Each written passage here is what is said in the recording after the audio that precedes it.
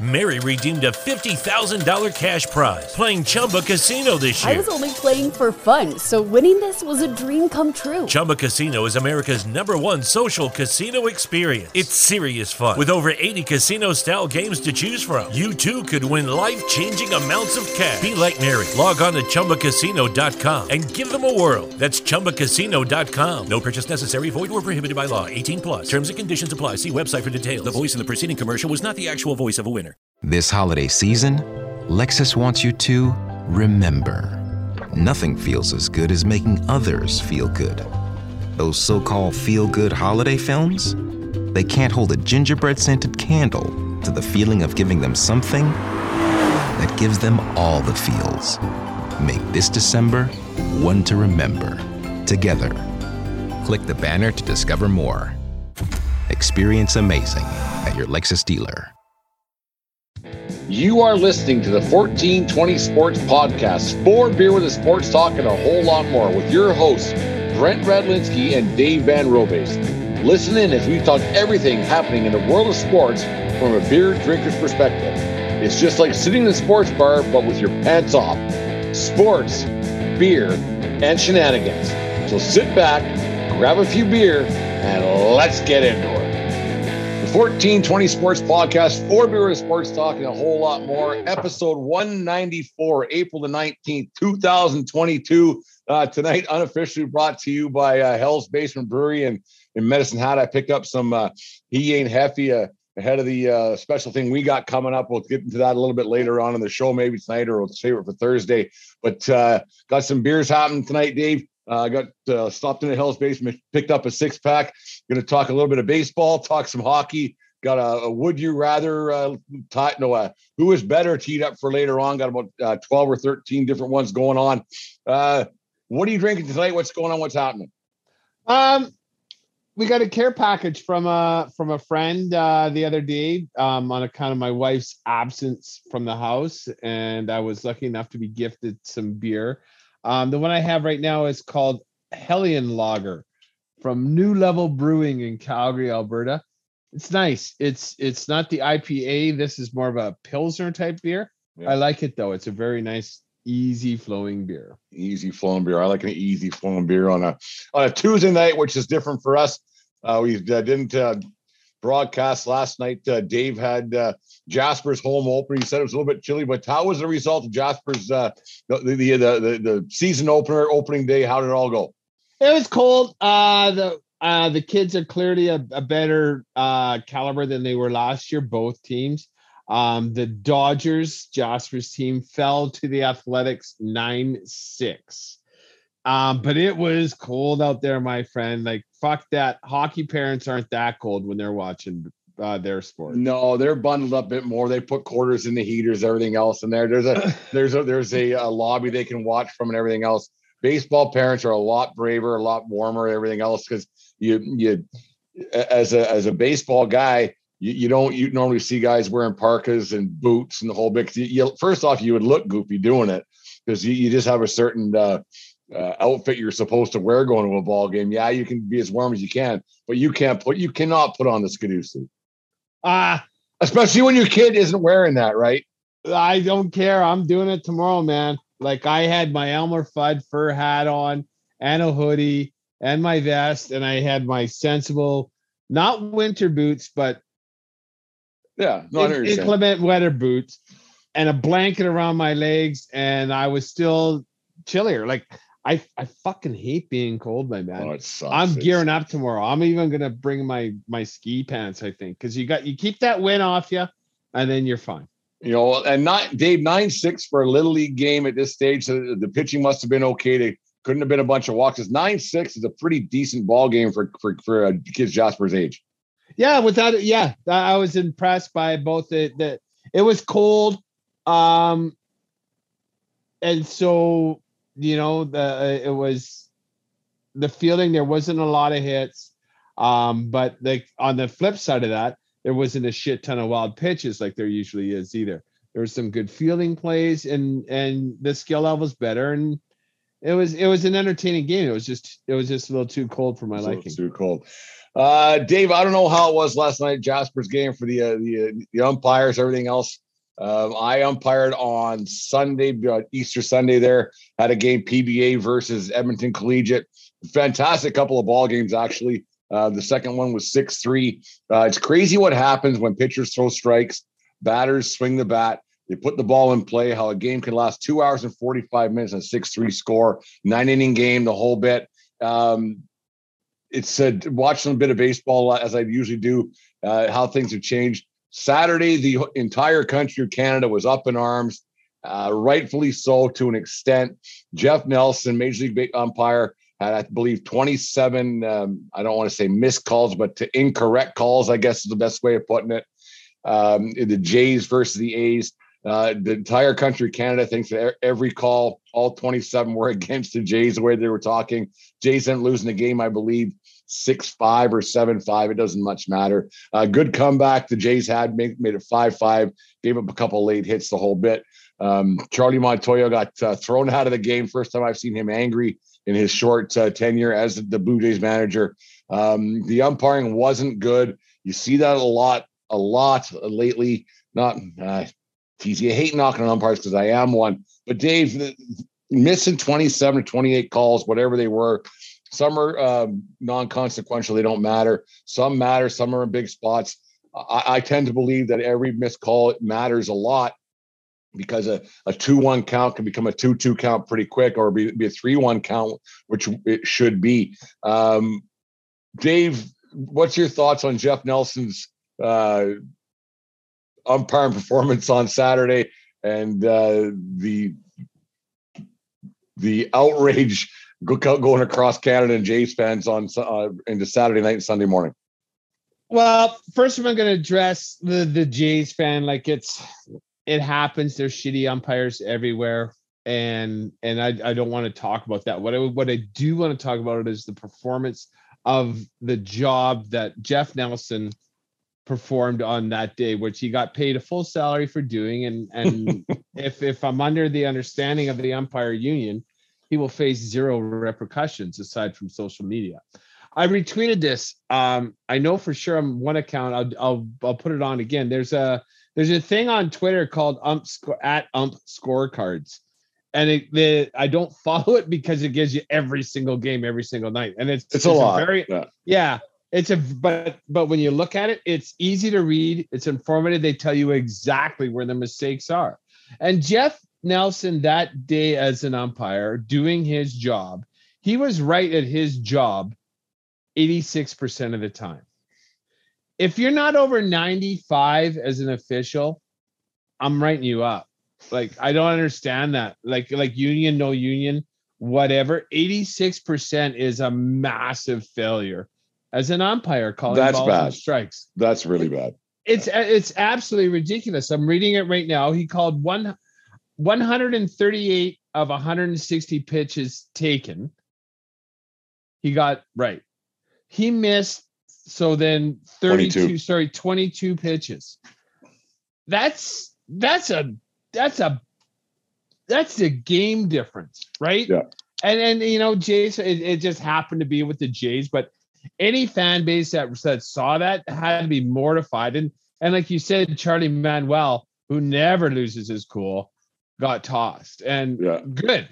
You got to if someone's going to do their job that terribly, like if that was a waiter or a waitress in a restaurant, like I still tip them, but very begrudgingly. Not in my 20s. They wouldn't have seen a dime. They may have got a dime. Well, Dave, we saw that at a local establishment and left on Saturday night. We went out for dinner for the first time in a long time together with Jasper and Deanne. We were out there, and there was a little situation at a establishment in town, and there were some people taking it on the wrong people. And like you said, it wasn't it's usually the front of the house staff that takes the brunt of the abuse from a disgruntled customer. But I agree with you that performance, and they were blatant pitches. I mean, I'm not, like we said before in the podcast, I'm not a big fan of the squawk box that they do have on the screen. It opens up a lot of false narratives and false conversations for people who watch the game a little bit or sitting at a bar stool and say, well, that pitch is outside. Well, okay, but there's ins and outs and ups and downs, because as we're talking about Jeff Nelson's performance Friday night, they were showing on Twitter a robo ump call where they have the robot umpire. They use the box. The guy upstairs tells the home plate guy that it's a ball or a strike or whatever it is. The home plate guy, he called it a strike, and it was clearly a ball. And everybody's like, well, what the fuck? And the umpire's like, well, I'm just doing what I'm told, man. So it's not a perfect system by any means, but that Jeff Nelson performance, and it seems to be a lot. There was a questionable call in the Yankee game on Friday night as well, where it looked like it was a slider that was could have been called a strike, but it was called up for ball 4. I mean, the Yankees you shouldn't leave it in the umpire's hand to begin with. The Yankees shouldn't be in a position where they're playing the Baltimore Orioles and coming down to the 11th inning waiting for a ball 4 or a strike 3. I'm a big believer that players do need to not leave it in the umpire's hands. I agree with that, but now we're talking momentum swings. You never know when the momentum is going to swing in a certain game, whether it be the 4th, 5th, 6th inning. That big inning is coming, and I'll retweet it on my 1420 Dave thing, that Jeff Nelson scorecard. You can see how consistently he missed that one side of the plate, and I guess maybe by the 4th inning as a hitter, you gotta take a hack at it and just foul it off, because this asshole is going to call it a strike and you should be on base, but now you got to just foul it off and hopefully get a fat one the next pitch. Well, funny you should bring that up, Dave. Like you knew what I was going to come up with next, because on when we do a game together, we're amateurs. We try to do as a professional job as we possibly can. One of the younger guys on the 3-man crew, he was on the plate the first game. I was in the second game, and we critique each other and say what you could have done right, what could have done wrong, and help each other out a little bit and what was good. And I thought out. He asked how his own was. I said, well, it was shitty, but it was consistently shitty because he was calling things low. Like he made 4 or 5 calls in a row that were low, that weren't strikes. But I think the hitters adjusted to, this is at a collegiate level, so it's a little bit different, obviously, but he was adjusting to, the hitters were adjusting to the umpire, knowing that this is where his zone was that day. And we're, like I said, we are amateurs. We try to get things, and you do adjust and get things right. But if an amateur ball player can adjust to a strike zone, why can't why can't a professional baseball player adjust to a strike zone? They shouldn't have to, but sometimes it's just the way things are. You don't know what happened with the umpire, which is his job. He's professional. He's a professional. He's got to be doing his job properly. But sometimes hitters got to adjust a little bit too. Well, like you said, I don't think they should, but shouldn't have to. But see, no, but like the other word that you said that is the major focal point to, I think, calling a good game if you're going to be behind the plate is consistency. Yeah. Like if that's a strike now, that's going to be a strike 2 innings later. That's going to be a strike. Like 100%. I missed it, but I'm going to call that thing a strike all night. Okay. Like you can't ever say that. Yeah. You don't start here. You don't give out Cole's notes version of here's a strike zone in this game. I know what you're saying. But there's almost like a telepathy. Telepathy. Is that the word I'm looking for? Anyways, just like a little mind meld. Okay, like we're good. And then I can even see an umpire subconsciously doing that, like calling him one that's a little bit outside of strike, and it's like, oh fuck, I think I missed that. But I'm going to call that a strike all night and let them know that's going to be a strike. Even though I know I shouldn't be calling this a strike, I'm going to be calling that a strike all night because I got to be fair to both teams. You don't want to get to a point back. What was the 97 World Series? Who was that? It was in Greg. The heck was his name? Great big bugger. He kept going further and further. Oh, Brown for the Marlins. Kevin Brown with the Marlins. Further and further outside. I'll never forget that. And just like, holy cow, the catch was pretty much set up in the other batter's box, and he was hitting the spot, and he kept calling strike after strike after strike. And then Hernandez was a pitcher there too for the Marlins. Levi Hernandez. It was absolutely crazy. They gifted that. So you don't want to see that. Like, so I mean, it is a hard thing, but like you said, David, it is this guy's job to be, better than 95% right. And you have a bad night. There's got to be some kind of reprimand for this guy's performance, and maybe sit out a game or lose a game fee or something. I don't know what you could possibly do. Dave, what suggestion do you have for Major League Baseball to reprimand these guys? Because I don't know if this guy's consistently good or consistently bad. Maybe he had a bad day. It does happen. We've all had bad days at our jobs. What do you think could happen to something like this, where you go, dude, we can't have this as a professional occupation? We cannot have this in our ranks. Well, here's the thing. Of the thing that umpire scorecards that I brought up and retweeted, his normal overall accuracy is 94%. So I'm not going to throw him down. I'm not going to Angel Hernandez's ass or anything. Like, someone can have a bad day. And then, like what I just described, like I was like, okay, that's a strike. Fuck. No, I'm going to call it a strike for both sides. And I know the box isn't going to be good, but now these guys know I'm going to be doing it for both sides. Maybe that's what's going through his head. I don't know. I do not know.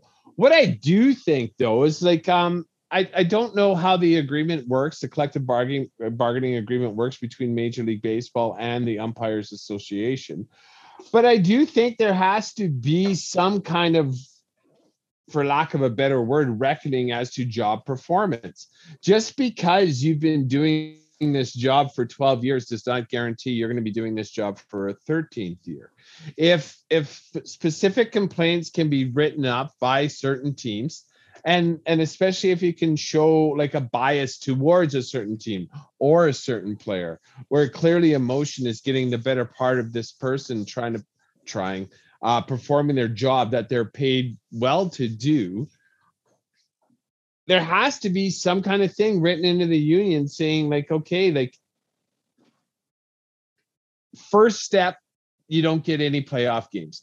Second step, like, you can't be behind the plate. And I would imagine, I don't know if they're on a rotation. They're on a rotation.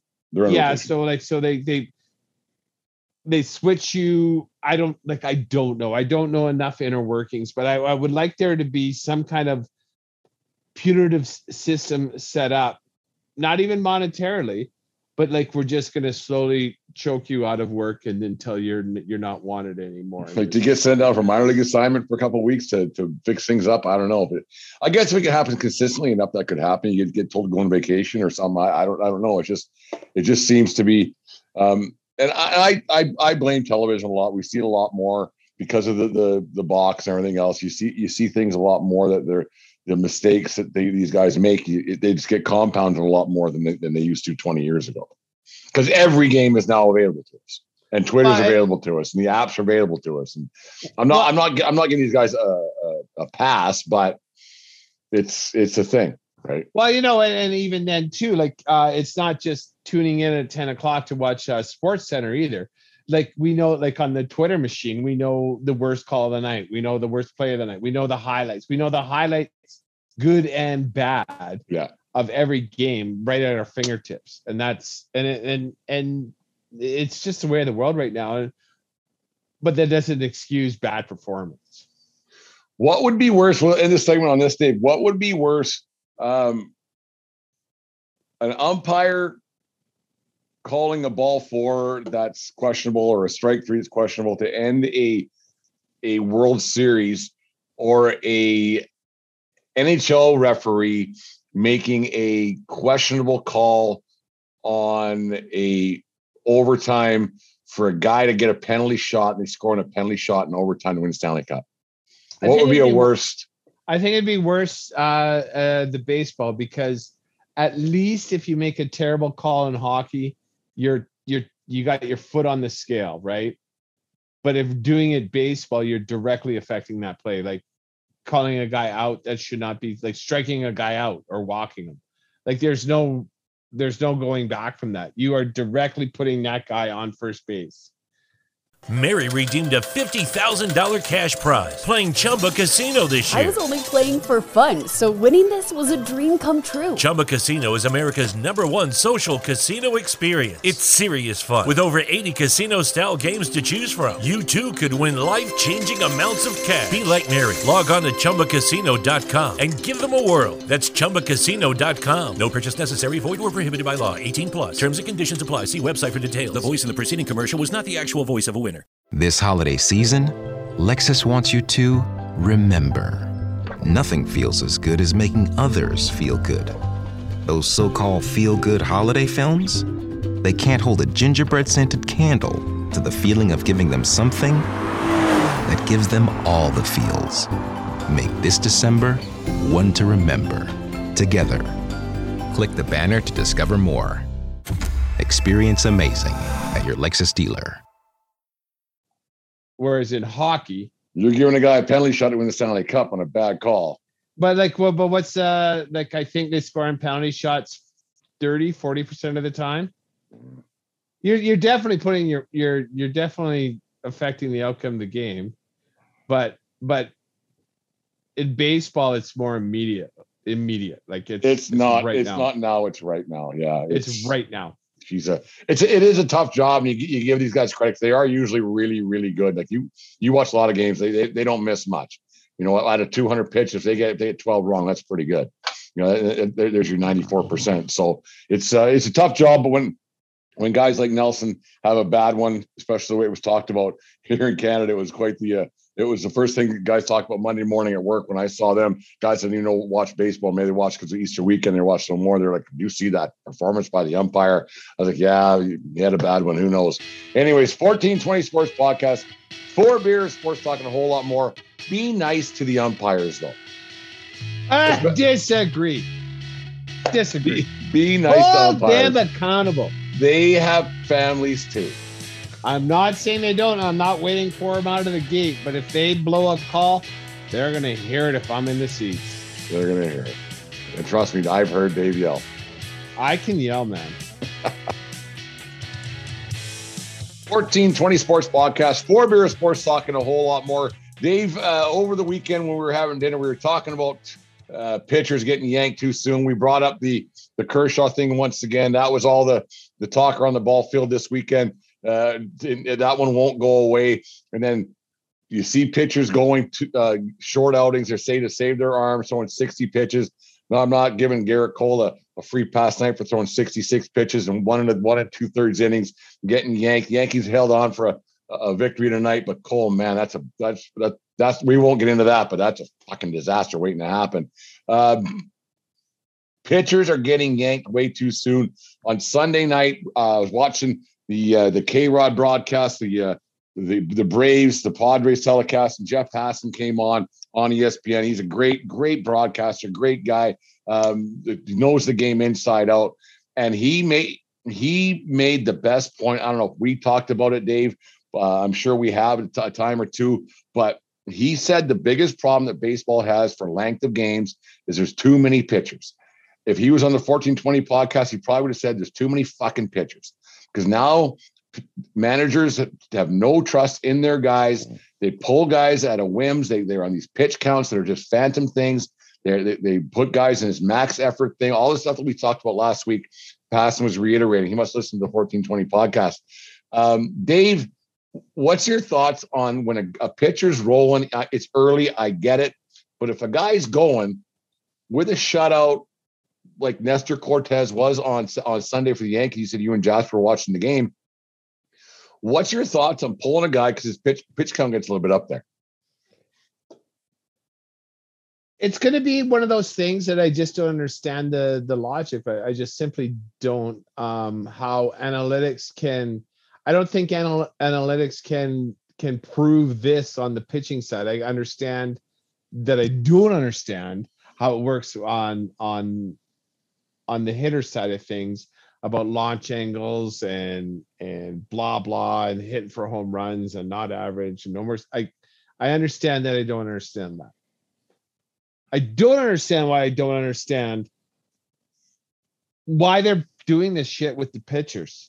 Like pulling, like when when a pitcher's rolling, when a pitcher has his stuff is on that night, and you're pulling them with no hitters, you're pulling in the seventh inning, you're pulling them throwing shutouts. I did watch that game on, I don't know if it was Saturday or Sunday. Yankees were in Baltimore. Jasper and I watched the first 5 innings, and both guys were just dealing. The Yankees pitcher had the immaculate inning that we talked about just not too long ago. 9 pitch, 3 strikeouts. It was a duel. It was awesome. And then Jasper and I went out and did some father-son stuff, which I couldn't watch the game. You get back and, you settle in after supper and look at the scores. And I saw Baltimore beat him 5-0. So, if the guy finally got lit up. And then so you push the box score. He didn't get lit up. He got fucking yanked after 80 pitches and 6 1/3 innings. It's like, why? Like, how did analytics treat you right there?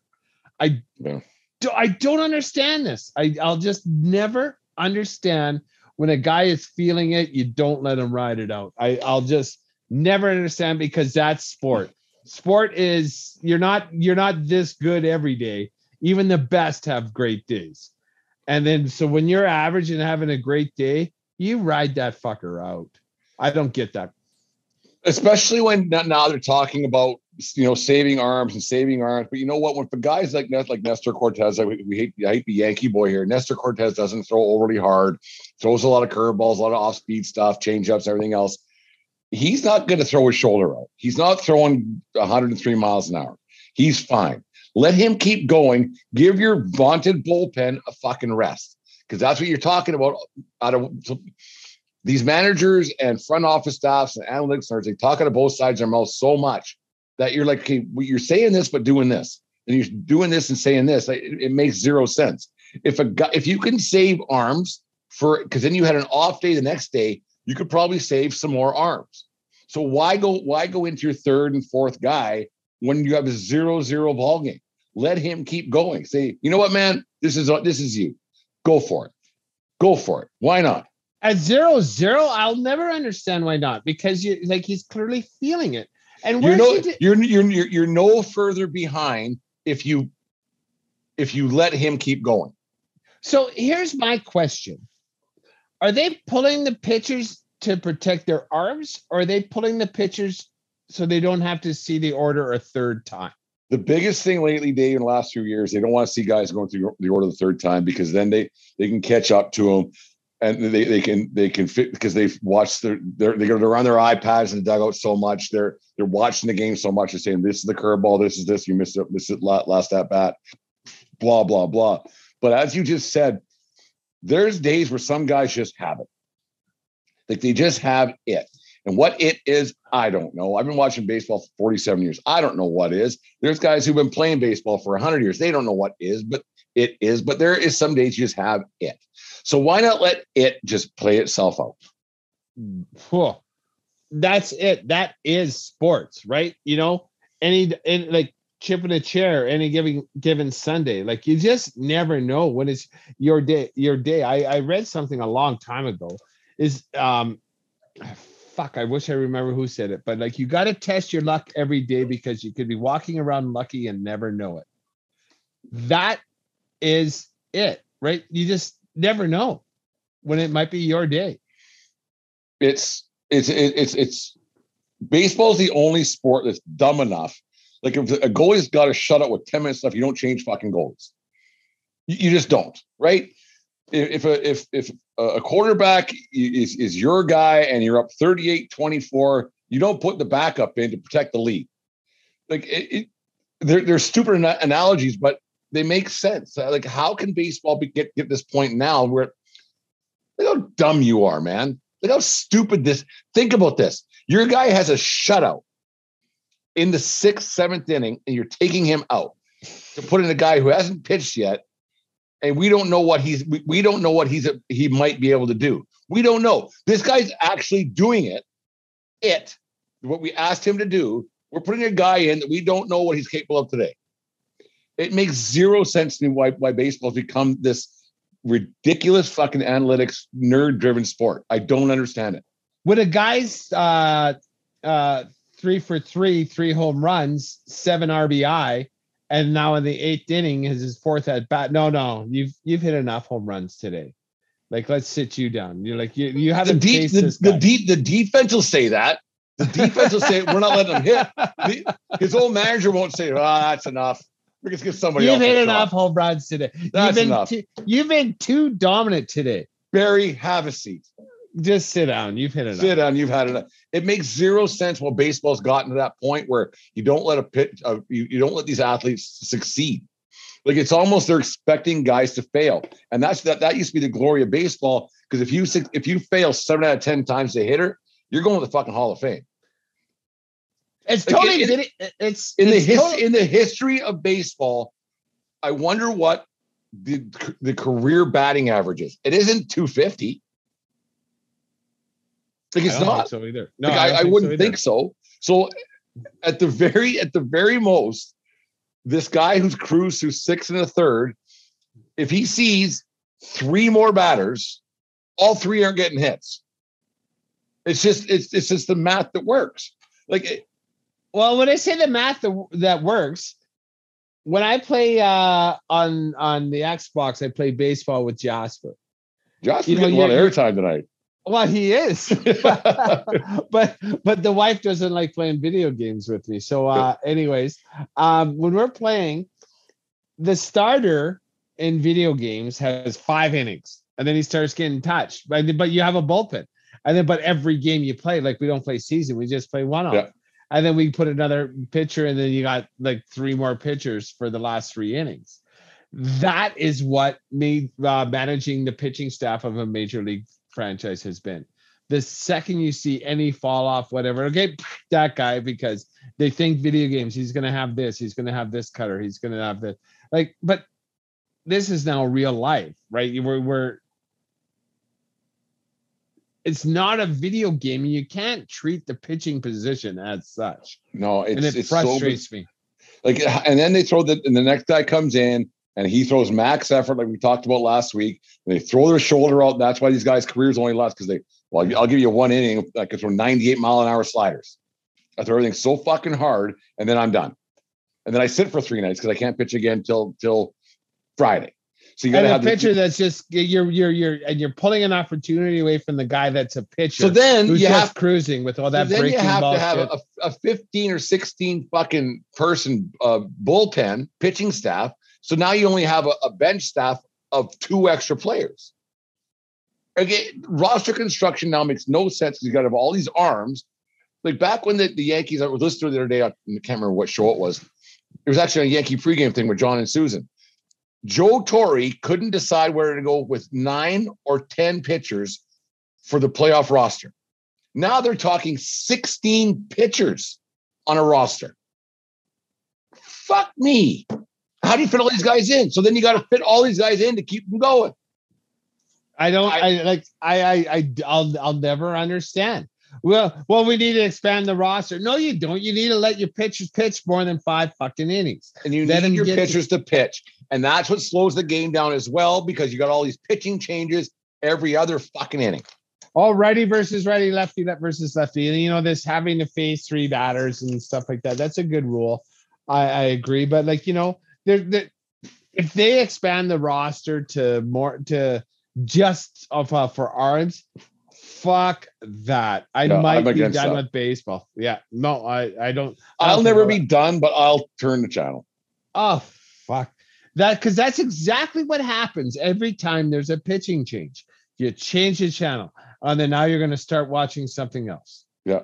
Like, unless you're a fan of the game, but if it's a game that you just stumble across and the guy is cruising, and then all of a sudden pitching change. Oh, I might as well watch the 4th quarter of an NBA game. The middle innings of any baseball game get awfully long and dull, and you start adding pitching changes sometimes 2 to 3 pitching changes in the inning. It's like, I'm good, man. I'm good. The first 3 are great, except when Garrett Cole pitches. Piece of shit. But anyways, 1420 Sports Podcast, 4 Beer with Sports Talk, and a whole lot more. Dave, the NHL season's quickly winding down. Players or teams are jockeying for playoff position. there hasn't been a year like this in a long time, Dave. The scoring is up for many reasons. One, we talked about the night goaltending. Goaltenders just aren't as good. The mayhem of the COVID seasons got maybe defenses are tired, maybe the travel, everything else, getting to people, the different couple of last couple of years that we've had. But it's been a high scoring season. There's been some very odd things happening. But the one thing that can't be missed, I think, Dave, is the coaching change that happened in last offseason that have paid dividends for a lot of these teams. Name the Flames. Yes, Sutter came in last year for a little bit, but then you have Jar Gallant going to the Rangers, who now are contenders. You had the coaching change in Florida with the Quenneville situation. The Jack Adams Trophy, to me, usually goes to coach on the best team. So, we're the best team. But there are some teams this year that I think coaching has made a big difference. And we're going to see it come the playoffs where the coaching staff, and I'm not saying the analytics staff, I'm saying the coaching staff has a lot to do with it, starting with the head coach. But 100%, I think hockey and football are the two professions that coaching matters the most, from philosophy to behavior to day-to-day, like whatever they do, the culture that they instill when they come into the building. The other coach, I would say, and this blows me away. How the fuck can Brad McCrimmon shit all over the Oilers, take 2 years off, and coach the LA Kings to the playoffs? McClellan. Sorry, yeah. What did I say? McCrimmon. That's the Kings. The Vegas. Yeah. How did he forget to coach when he was in Edmonton? I don't get it. I don't either, because the Kings were a team that was basically all the early season prognostications. The Kings weren't going to do a thing, and McClellan's got them in a playoff spot, probably to face the Calgary Flames as of right now. So it'll be Sutter against his old team, the way it's going to go. But yeah, McClellan's had a hell of a year. Got the most from not a whole bunch there in Los Angeles, and he's probably up for the Coach of the Year candidate as well. It's crazy how these guys It's crazy how these guys get recycled so much throughout the league, from team to team to team. And it's not very often where you get a new guy to come in.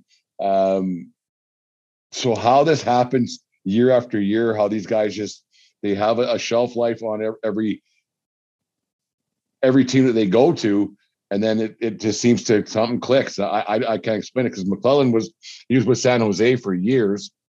And then, he's been a Team Canada guy as an assistant coach, and then now he's, like he said, he's in LA. And when he was in Edmonton, to that cesspool of hockey, it just didn't work. I don't know. It's odd. It's so odd. Like someone like Daryl Sutter in Calgary, I get it how it works with him, right? Like, he's a hard ass. I think I think players love him, but like after 4 years, they don't love him. They're just tired. They're onto his shtick. When he's new, it works. And that's what happened in Calgary, right? That's what happened. He's had a bit of a career, and he obviously learns from his previous stops along the employment train. And he figured it out in LA, obviously. But then his message grew a little bit tired. If you're not elite and you're not winning, his message gets old. The job he did with the Flames is amazing. Well, you look at that. You look at Brucey Boudreau, who's Vancouver Canucks. He got brought in first third of the season. Which leads to the question: can you get Coach of the Year and miss the playoffs? I think when in a case like Brucey Boudreau, isn't out of the realm of possibility, because that Vancouver team they were struggling. Things aren't going good. They've been rebuilding since 1994. Last time they made the Stanley Cup finals. That's a lot. No, they made the finals in 2011. Sorry, I shouldn't have said that, Vancouver fans. You guys burn your city down quite regularly.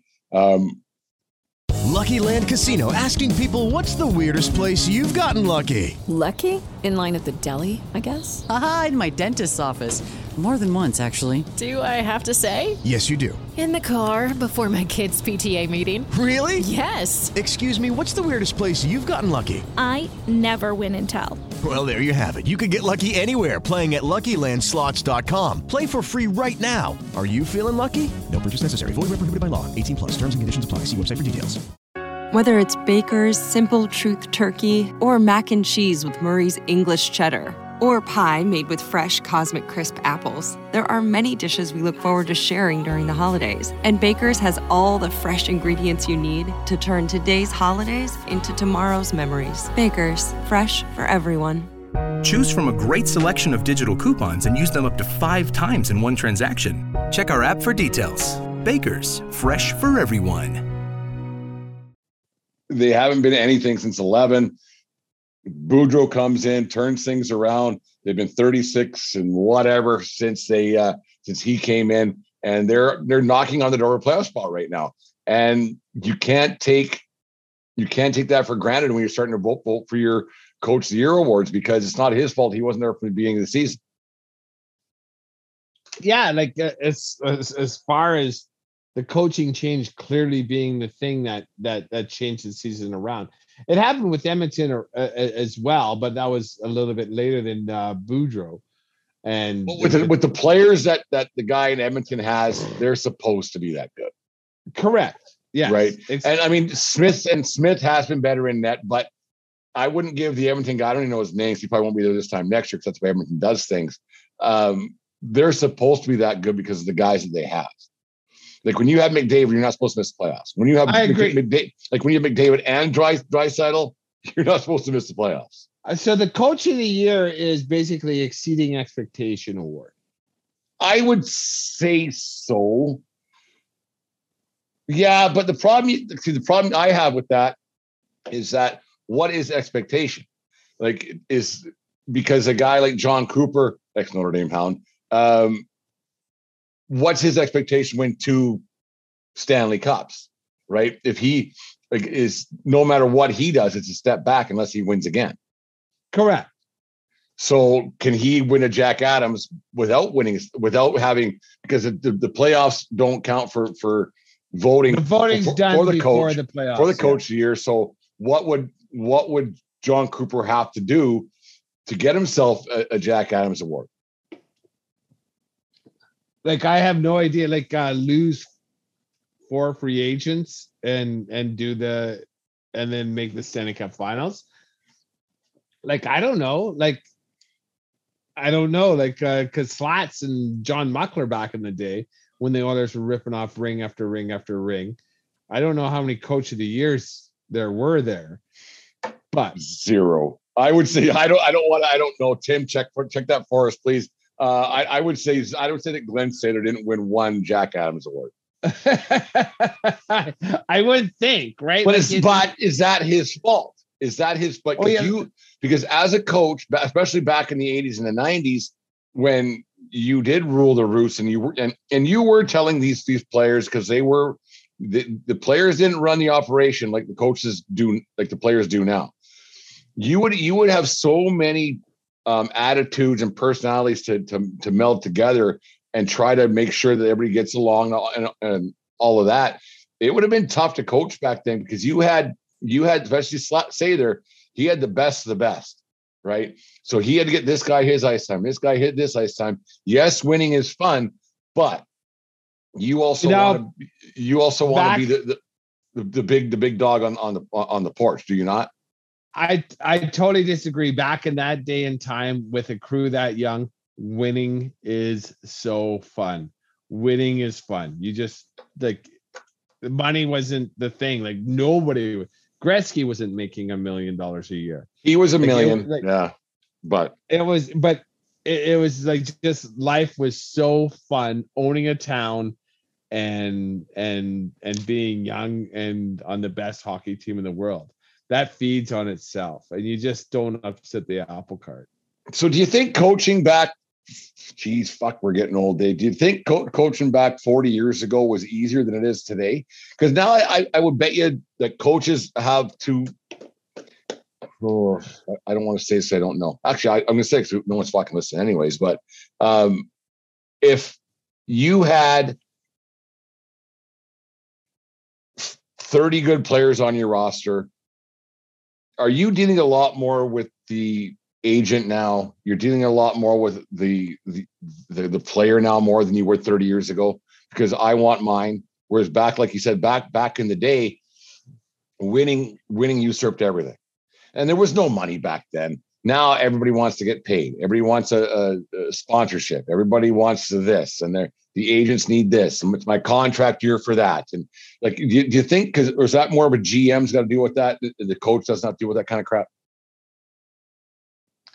I'd agree. I think that has to do with setting the culture behind the doors. Like, once you walk past these doors, you're an employee. Like, that means this. And like, you're not a brand. I don't care about the fucking brand. I don't care about your TikTok. I don't care about your Instagram. This is the thing. We're all in the boat. Get in your seat and start pulling the oar. I'm going to ask some guys to pull oars differently. I'm going to do this. But if we're a team and we do this, we are going to succeed. And then nothing feeds success like more success. Like, more success happens when success happens. It just feeds and it snowballs. And then you're going to have bumps in the road. And then, like, this is why we lost. And if we can all be professionals about this, you'll understand what I'm saying and will do what I'm saying. And I think a coach, aside from, I do believe like tactics and game planning and line matching is a huge part of the game. But that last 15%, especially at an NHL level, is all about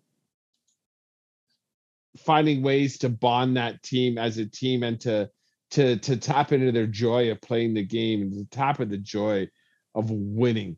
Because at the end of the day, every sport, you put the score on the board, because the score fucking matters, and we're all playing here because we want to see us with more numbers than them at the end of the game. Dave, you wonder why that doesn't, like, if I was an NHL GM or a coach or whatever in management, I would put, if a kid came in, I'm going to use Johnny Gaudreau for example, just because he's going to be a free agent this year in Calgary. They haven't won fuck all. He might win an Art Ross this year, most points. He's having a great year, free agent year. Weird how that works, hey? And then I'm going to just use Gaudreau as an example. I'm leaving. I want $11 million as much as this guy. But then you got to pay this guy. And you got to pay this guy. Do you get Daryl Sutter and Brad Treliving in a room and say, okay, Johnny, you're going to make more money than you will ever, ever, ever spend in your lifetime. Stay here. We're building something. We're close. If you leave for greener pastures, the grass ain't always greener, man. It's just different. Look at what Crosby's done with three cups in Pittsburgh, $8.7 million. Team-friendly contract. Do players care that much about winning anymore? I think we're going to find out. And Gaudreau's a perfect example. The honest conversation has having a hell of a year. A super hell of a year. What I read, the most even strength points in 35 years. That with 6-7 games left to play. Yeah. Like, that's 35. I might be making that up, but it's been a long fucking time. What do you want? Like, what do you want out of your career? Do you want to be a winner, or do you want to make the most possible money? Like, what's the difference between making 9.5 here in Calgary and making 11.5 for Philadelphia, who's in a rebuilding process and not even close? And who knows where the fuck they're going?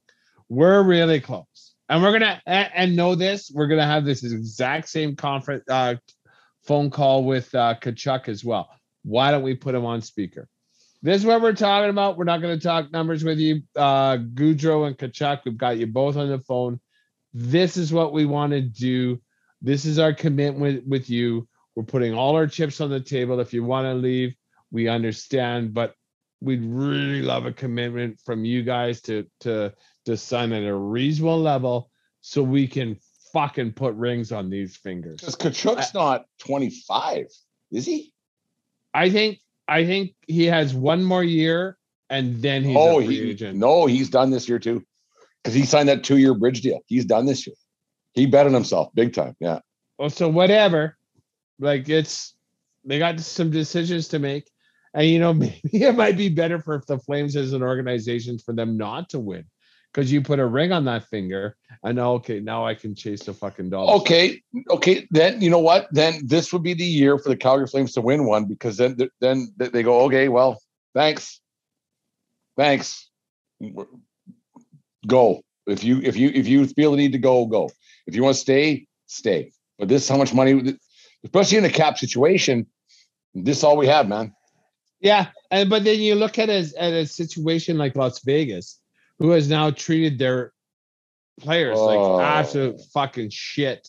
No loyalty. The disdain that people have across the country for the Vegas Golden Knights, it's astonishing. Yeah, like the goodwill that they built up over their first 2 years, like expansion, making it's the cup gone. final, and now it is fucking gone. Like they're gonna get.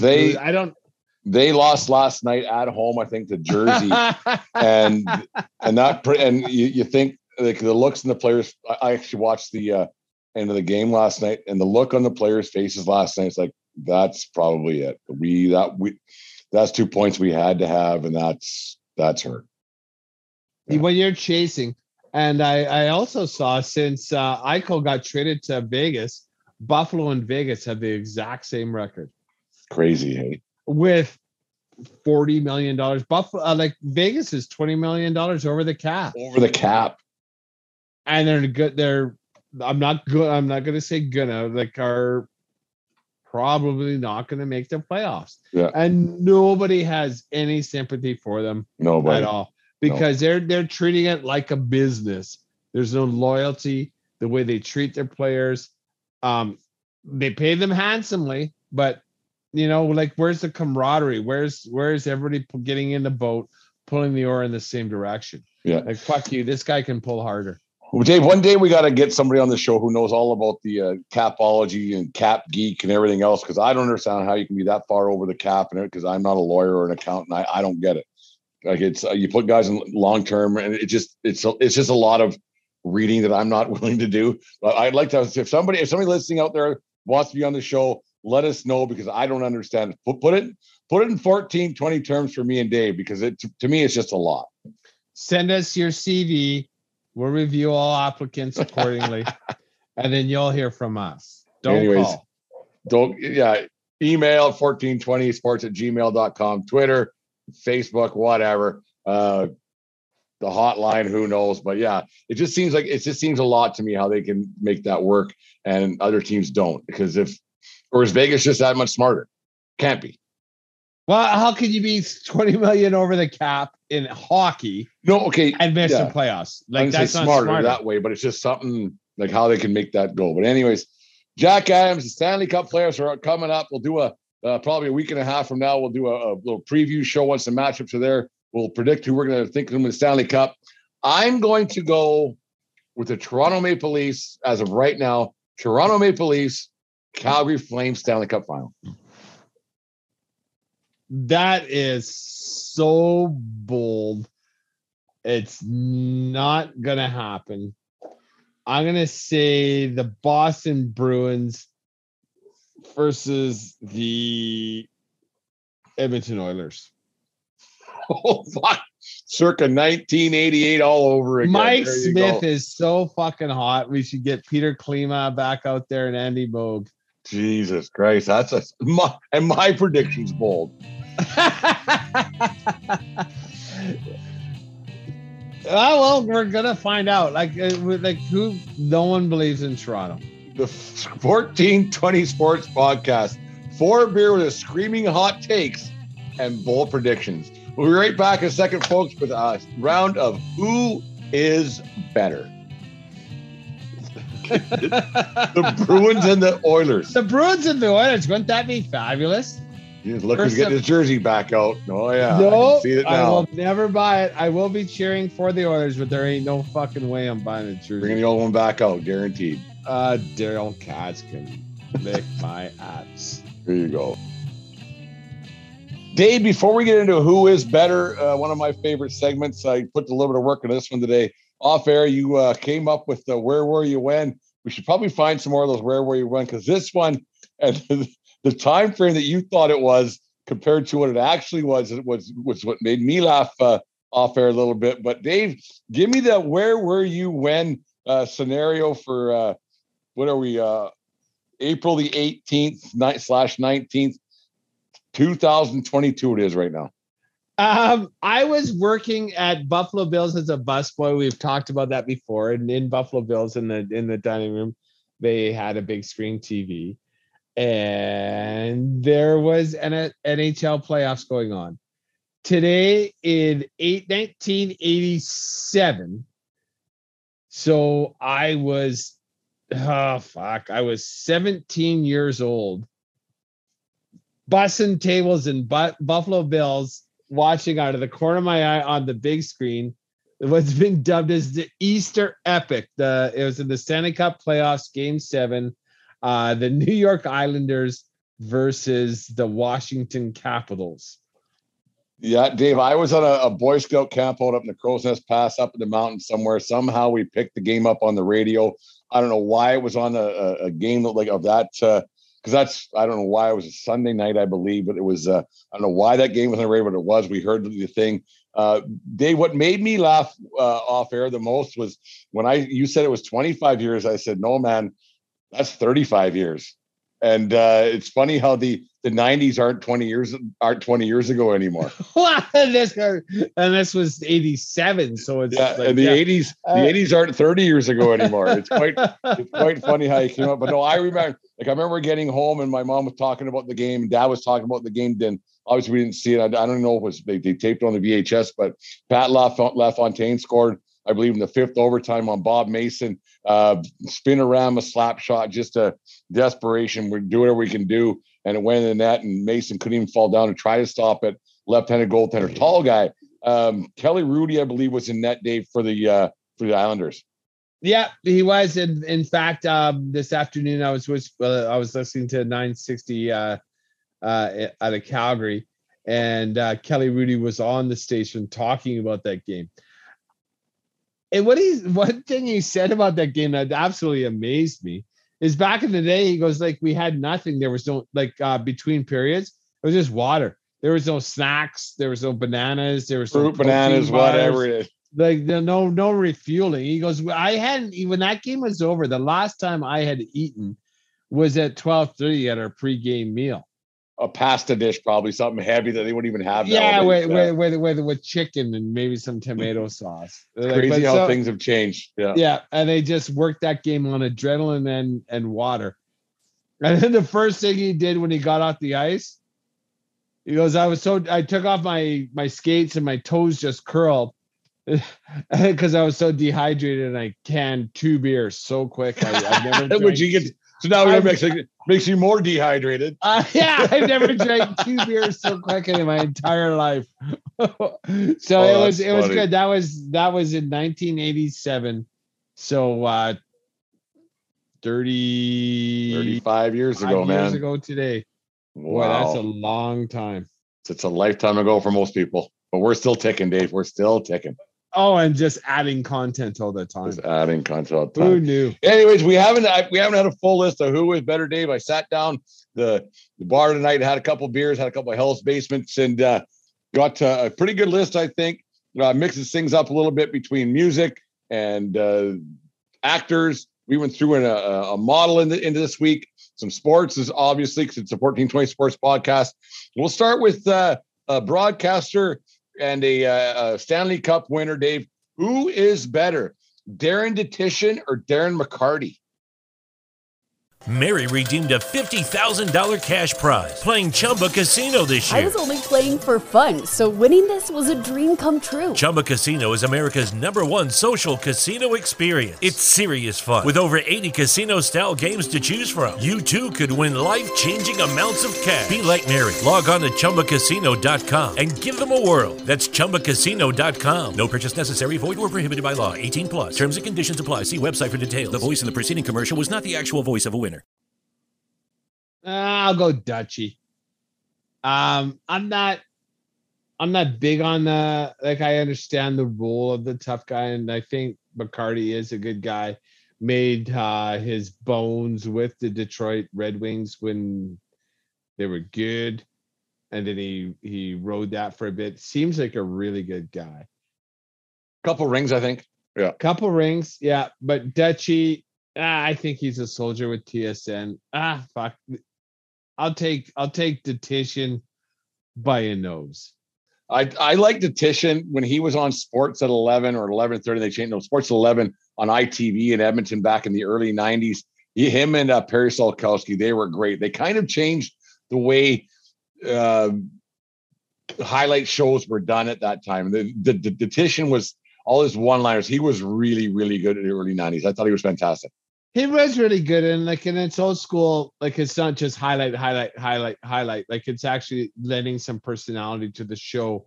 Yeah. And the only ones that do that anymore, well, like, and they let Dan O'Toole go. Like, Dan O'Toole go. O'Toole and Jay Onright for TSN. Like, it's personalities matter, but the sports show is done as we know it. I agree. Personalities matter so much more. And I think maybe not our podcast, but I think that's why podcasts are because guys can let out a little bit more personality because they're allowed to say a little bit more. They can express themselves a little bit more. Whereas you have to toe the company line because you still have the Karens of the world watching television and listening to radio and everything else. I think that's why podcasts have become more popular because we're getting back to guys having some personality and saying what they believe. That's my personal opinion. And also, like, the salary, like you know, like, the highlights are the highlights. It doesn't matter who reads them. We're not giving you a raise. This is what you want. Fuck off. There's only 8 of these jobs in Canada, so take it or leave it. Yeah, exactly. Got an actress and an old pitcher kind of talking about the guy who used to throw a lot of innings, didn't throw very hard, left-hander, played for 25 years in the big leagues. Let's go. Jamie Lee Curtis or Jamie Moyer? Oh, Jamie Lee Curtis by a country fucking mile. Really? I've been in love with her since Trading. Oh, so it's a personal thing. Oh, have you seen her? Do you know what Jamie Lee Curtis looked like? Yeah. You've seen her. Yeah. Okay. Yeah. No debate. That's it. That's it. No debate. Have you seen her? She's better than Jamie Moyer. Jamie Moyer had a really long, illustrious career. But not like Jamie Lee Curtis, apparently. As did Jamie Lee Curtis. Jeez, I thought I'd get more debate out of that one from you, Dave. But apparently Smurfly not. No, Jamie Lee Curtis. Apparently, if Jamie Lee Curtis came knocking on your door, Kaylee better go and hide right somewhere. up my fucking alley. I didn't think that one would be that much of a knock down, drag him out, see you later. Oh no, there's a spot that hit the wash because of her before. We talked about him a little earlier on the show. Free agent to be Calgary Flame. He's got 98 points, I believe it is. I couldn't believe when I heard they had 98 points. Matthew Tkachuk or Matthew McConaughey? I'd way rather be McConaughey than Tkachuk. I respect the job that Tkachuk does. He plays for the Flames, but all right. I'd way rather have the life experience of Matthew McConaughey than Matthew Tkachuk. He seems like a pretty there's some stuff like, oh fuck, there's no way, but he seems like pretty relaxed dude, pretty chill. He's got a fucking endless amount of dough in the bank, but that doesn't seem to adjust his attitude. And just towards so life. Goddamn cool when he's just cool, yeah, just cool. I remember seeing him 1,000 years ago, around the time that the Dazed and Confused was on. First hit the VHS tapes back then. He was on the Rosie O'Donnell show talking about beer bum chicken. First time I ever heard of that. I was like, what the fuck? This guy is some kind of cool. Bongo drums on the roof and naked and the whole bit. No, McConaughey, Tkachuk is going to make himself a lot of dough. Hopefully wins the Stanley Cup in his career. But as of right now, Matthew McConaughey for me is also a who is better. Let's go with a model and a Stanley Cup winner, Dave. Cindy Crawford or Stanley Cup winning goaltender Corey Crawford? Oh, like, why are you doing this? Like, these are women right in my, like, Right in your wheelhouse, eh? right in my wheelhouse. Cindy Crawford was so sexy. There's no chance. There's like Crawford just happened to be there. He was a B plus. He might as well be named Dwayne Rollison. But Cindy Crawford is, like it's not even close again. It's Cindy Crawford by a country mile. My not problem. I mean, they serve their fuck. That's gonna sound horrible. They don't serve a purpose. They're women. They're human beings. But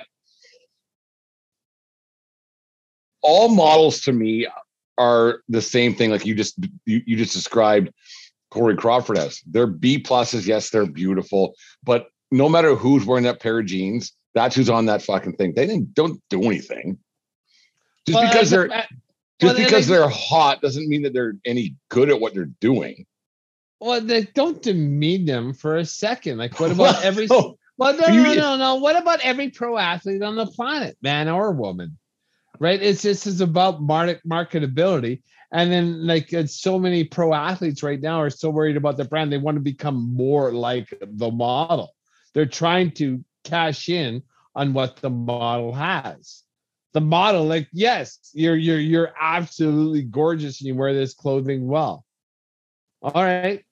But a lot of times they don't even wear the clothing that they're like, you're a guy. Like, are you buying Guess jeans because fucking Cindy Crawford's wearing Guess jeans in the 1990s? Me? Probably not. Well, you know me better than that, but obviously it works because people do these things, right? And there's people that spend a lot more money on clothes than you and or I. I've been wearing fucking Levi 501 since grade fucking 9. The same fucking pair. Well, no, you know what? I have a half of my jeans hanging in my closet are older than my son. There you go. Let's go one athlete and a rock star. 1988 World Series champion, home run in game 1, Kirk Gibson or Kirk Hammett of Metallica? I do like Metallica. I have seen Metallica live. Hell of a concert. Really good. But I love those that I think I want to say 84 Detroit Tigers with Kurt Roar Gibson. of 84, yeah. Yeah, Alan Trammell and Kurt Whitaker. I could Parrish was the catcher. Like, obviously I know Kurt Gibson, and then that home run that he hit with the Dodgers. That's legendary. That's legendary. That's a legendary moment. Even though I'd love to be in a rock and roll band, especially of the size and following of Metallica, I'll take Kirk Gibson on this one. See, I'm Gibson all the way on this 100%. But the thing is that, do you think rock stars, music stars, more music than actors, because actors, fuck them, because they're weird, but rock stars probably get that feeling every night with the crowd in front of them? I agree. You know what I That's mean? how they become hair. Oh no, without a doubt, because like, so the unexpected and you never know when that moment is going to happen in the sporting arena, right? But when you're a rock star, especially of a big, you know exactly what's going to hit when it's hitting. It's like, do you think the hair in their neck still stands up when they hit that note that they're supposed to hit? At times it might, like, but like I could also understand it being commonplace now. Oh, that crowd didn't really pop when it was supposed to pop. Like, that's it. I was expecting this. So I fucked this up. Like, I don't know. I honestly don't know. I would hope it becomes cool, but like anything, right? When everything is super cool all the time, it's like all of a sudden it's not super cool anymore. Like, if you have steak for dinner every night, some days you're gonna wake up and it's like, I don't want steak anymore. I'll have a hamburger, same fucking cow, but whatever. Or prawns. Yeah. 14 Choice Sports Podcast. Who was better? Dave, one of my favorite favorite segments. I got another one for you. This one might be a little too early in this guy's career, but let's not. Crash Davis. I know it's one of your favorite movies of all time. Crash Davis or Alphonso Davies? Way too early. Crash Davis right now. I don't think Alphonso Davies really does have a chance. Even though I totally respect what he's doing right now, but he is only 21, and the wisdom of Crash Davis is not to be trifled with. What if somehow, some way, the Canadian men's soccer team wins 2 games at the upcoming World Cup? Does that change your opinion on this? No. I can't. No. Nope. Alphonso Davies is only 21 years old. Okay, he's a kid. If once you're let's say once again we'll ring Jasper's name up again tonight, for fuck's sakes. This is the 19th time he's talked about more than we have tonight. The night of Jasper. The night of Jasper. Let's say that, like I said, Canada wins 2 games, and then when Jasper's 13 years old, you finally let him watch Bull Durham. What's his opinion? I'm really not that. I really don't know, because obviously Bull Durham has very mature themes. But he also loves baseball. First time I watched it when I was 13 or 14, I think, was the first time I watched it, right? So I'm talking about around that age group. Well, no, you're probably 4 years older than you, 5. Yeah. So I was 19. Yeah, I think I watched it when I was 19. That makes sense. Yeah. I watched because so nonetheless, he likes baseball more than he likes soccer. I will find out. I don't know. Oh, speaking of movies, you'll still be wearing those same fucking jeans. I know that. Do you know what movie I watched with the son this weekend? You told me at dinner. Yeah, go ahead. Smokey and the Bandit. Smokey and the Bandit. Fucking rights. I don't know if anybody here has never seen Smokey and the Bandit. That's a classic. I remember you watching that. It was so fun watching that with my kid. No nudity. The couple cuss words here and there, but nothing that he hasn't heard before. Yeah. It was awesome. Jackie Gleason. Jackie Gleason was Sheriff Buford T. Justice. Yeah. No, that was a very good show, Smoking the Band. I haven't seen that in 30 years. I highly recommend firing up. It's on Netflix until May 1. Got 1 or 2 or 3 more. I got a few written down here. Dave, we'll go to a hockey and another rock star. Who is better? E Street Band member Stevie Van Zandt or 2-time quasi Stanley Cup winner Steven Stamkos? You know what? I'm gonna reverse the mindset. I think the very reason that I said Kirk Gibson over the Metallica guy, I'm gonna say I'd rather be Van Zandt with E Street Band, because they've played everywhere and they're not. They ain't no flash in the pan like Metallica. Metallica's in a hall. They're Rock and Roll Hall of Famer. Oh, I know. I was being funny. Yeah, but I'm playing alongside the Boss for fucking 35 years. That's a pretty cool gig too. And Stamkos, I like him. I think he's a great guy. I think he's been a productive player and a good teammate his entire career. Shitty luck. And you know what? I'll take playing with the Boss for that long over shitty professional luck. Yeah, no, I'm 100% with you. Dave, that's all I'm going to go through tonight. I got 8 of them in there for you. I'm going to save some for another day because we touched on a lot of different things tonight. A lot of fun. Pretty good show tonight, I thought. No, we touched on a lot of bases. We solved some umpiring problems. We put our 2 bits in on the Coach of the Year award. So what else do you want from us? Fuck. That's about it. 14. What we'd like from you guys is to make sure you talk to people about the show. It helps spread the word more than Instagram and Twitter and Facebook do. So if you can talk to people about the show and get the word out there about the 1420 podcast, we greatly appreciate it. There's some pretty cool stuff coming up in the coming days that we're working on with the people from Hell's Basement Brewery, which is great. Greatly appreciated from them. Lots of good things we're hoping for in the spring and summertime. We know that your guys' activities increase throughout the spring and summer. You don't have time to listen to podcasts, especially ours, because it's just you get busy doing baseball and soccer and yard work. But while you're doing those things, put the headphones on, put the podcast on, and talk to people about the show, because it gets the word out there a lot better. I agree. Like it passes a time you're not going to fall asleep. You're not going to fall asleep. So we appreciate all the support. Spread the word, and we're gonna just keep on putting out content for you guys, and that's all we can do. Yeah, if you can't find us, keep looking, because we're everywhere you get your podcasts: iTunes, Spotify, Apple, iHeartRadio, TuneIn Radio, and on and on and on. Google, and what's that one that really rich guy owns? Amazon. I don't know why I forget about Amazon.